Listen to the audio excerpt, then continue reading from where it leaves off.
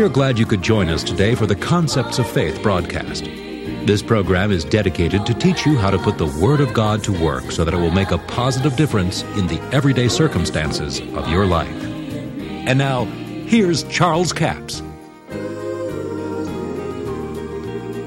We're back again, and my daughter Annette is with me again on the broadcast. I've really enjoyed having you with me to teach, to bounce this thing off of somebody else and get their comment on it.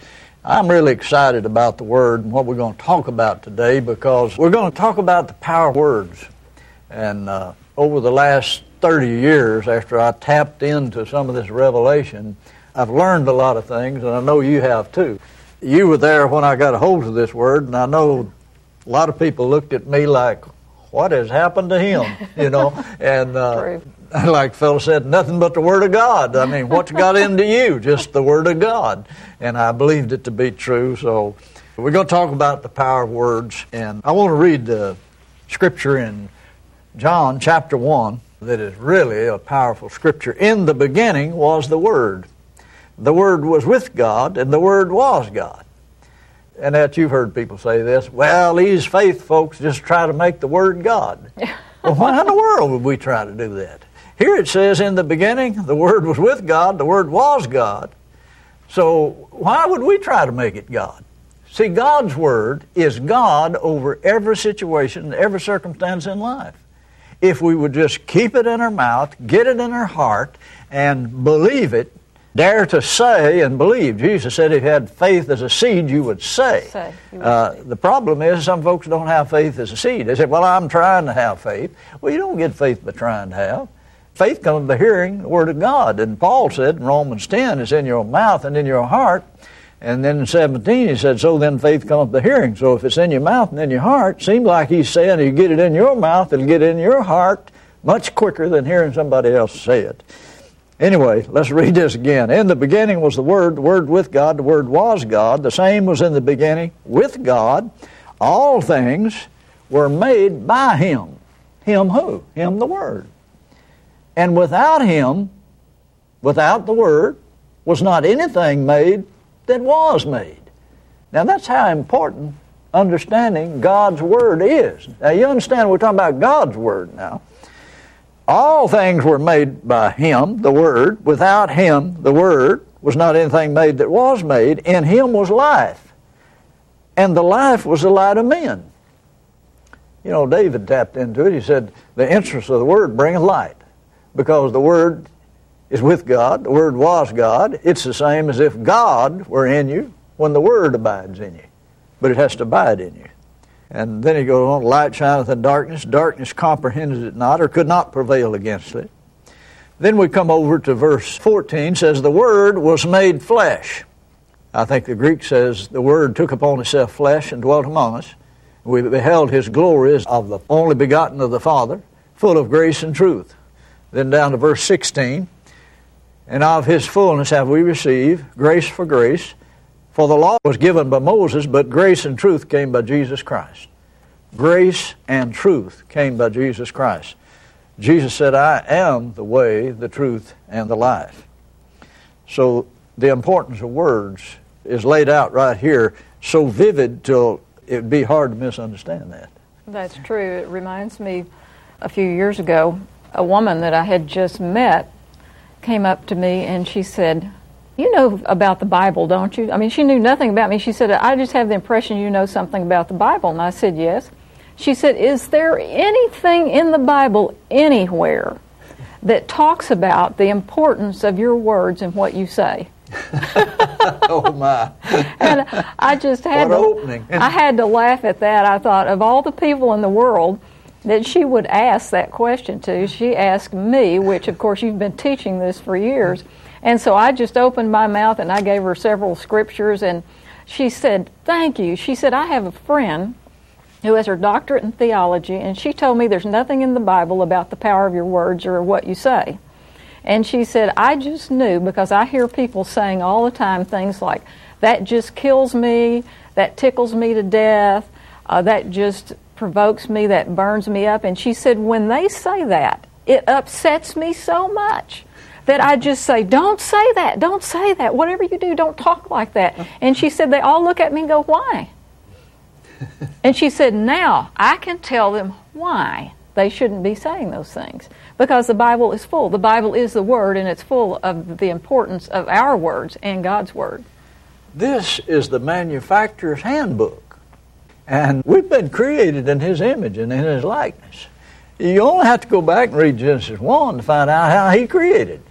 And God said, and God said, and God said, and God said. And 10 times in Genesis 1, I believe it says God said. You know, why didn't He just say God said and say all things God said? He wants you to get a hold of the fact that God released His faith in words that brought creation. Let's put it this way. His words were containers that carried His faith out there into the darkness and called light out of darkness and created everything you see. Everything you see was created with words. Everything starts with words. Somebody started with words about this table. Let's build a table. Somebody said, how big? And it started with words. So the importance of words and how it's used here in Colossians, let me read this scripture.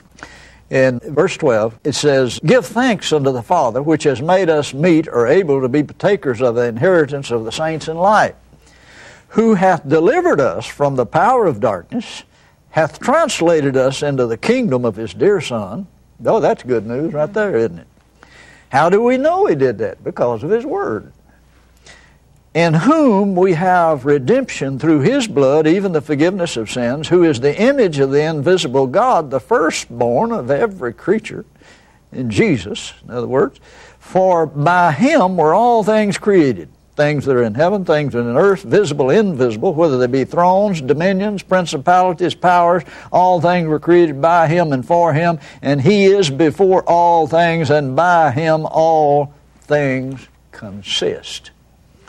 In other words, Scripture says in Hebrews, He upholdeth all things by the word of His power. In other words, it tells you where His power is, in His Word. Well, Hebrews 4:12, of course, says the word that God speaks, or the word of God, is quick. It is powerful. It is sharper than any two-edged sword. That's pretty sharp. That's pretty quick. That's pretty powerful. And if God's word is that quick and that powerful, then when we give voice to His word, we are releasing the force of energy of God's own word. We are releasing Him on the earth when we speak His word. It's not only quick, it's alive, a living substance. And, you know, the thing that I saw in that a few years ago was the fact that the Word of God is quick and powerful, sharp as a two-edged sword, discerner of the thoughts and intents of the heart. Mm-hmm. The Word can discern the thoughts and intents of your heart every time you hear it. That's the reason you can listen to this tape of this broadcast 10 times in a row, and it'll minister something to you different every time, because you have different thoughts, different intents, and the Holy Spirit takes that word, same word, and minister to you in a different way. You cannot exhaust the Word of God. Somebody said, well, I've read that. Read it again. You know, quote it, proclaim it, get it out there, speak it out of your mouth. But it discerns the thoughts and intents of your heart.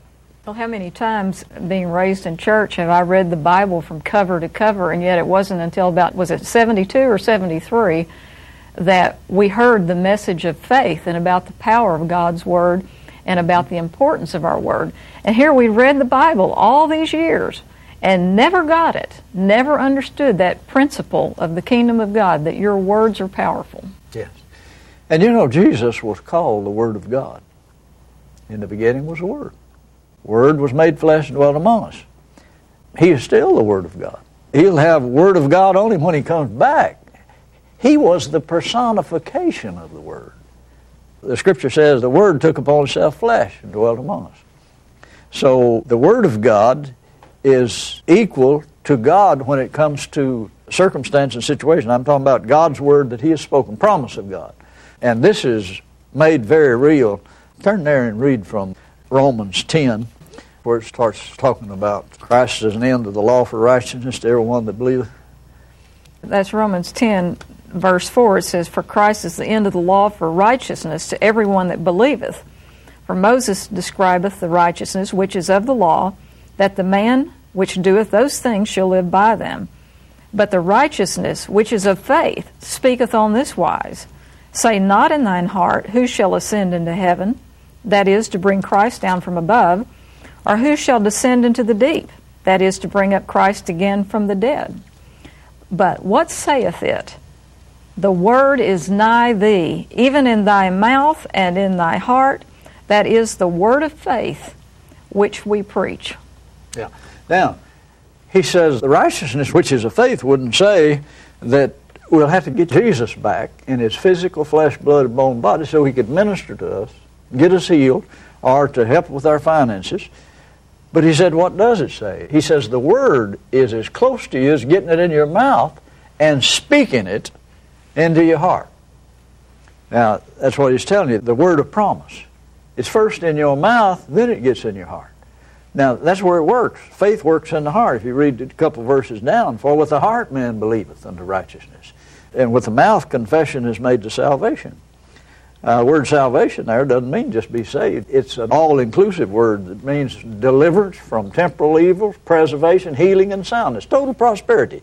In other words, you can believe with your heart and be born again, but if you want to be delivered from temporal evils and healed and all of these things while you're here on earth, better get your mouth in motion. He said, if thou shalt confess with thy mouth Jesus is Lord, believe in thy heart God raised him from the dead, you can be saved. So you confess Jesus is Lord. But if you want deliverance, preservation, and healing, get your mouth in motion, speaking, quoting, and proclaiming what the Word said about you. And that's what these little God-created power booklets are for. They're workbooks. You confess the Word until it gets on the inside of you, and it creates an image there. You need to take your own words, your own tongue, your own mouth, and say God's Word until it builds the faith on the inside of you, till you reach that point that you believe that what you're saying has come to pass. Yeah, and we're out of time, and we want to make an offer this week that I believe will be a blessing to you. Well, this is one of my favorite series. It's called Words, Faith, and Things. It's offer number 2251, and it's a 2-CD series for $12 plus $4 shipping and handling. And you can call our toll-free number at 1-877-396-9400 or go to www.charlescapps.com. And these 2 CDs are some excellent teaching, talking about how your words can affect the things in your life to either bring what you need or to change any circumstance. Words, faith, and things. God's Word produces the faith for the things that God has already given you. See, I'm not talking about trying to get something God doesn't want you to have. God's Word produces the faith for the things that He's already given us, belong to you. But you have to make a demand on it by faith. You make a demand by faith. Faith demands what belongs to us based on the authority of the Word. You're only limited to what you can believe based on the authority of the Word of God. So take the Word of God, confess the Word until faith comes. Then after faith is abundantly in the heart, you speak words with authority that absolutely will change circumstances and situations. But the first stages of it is causing faith to come and renewing your mind. It'll be a blessing to you. I tell you what, I've enjoyed this. And we got to go. Until tomorrow, this Charles Capps reminding you that the enemy is defeated, God is exalted, and Jesus is coming soon. To order the product offered today, call 1-877-396-9400 or write Charles Capps, P.O. Box 69, England, Arkansas, 72046. A complete list of CDs, books, and DVDs are available online at charlescapps.com. Through the website, you can listen to this radio program again and subscribe to our podcast. This broadcast is sponsored by Charles Capps Ministries and our listeners in this area.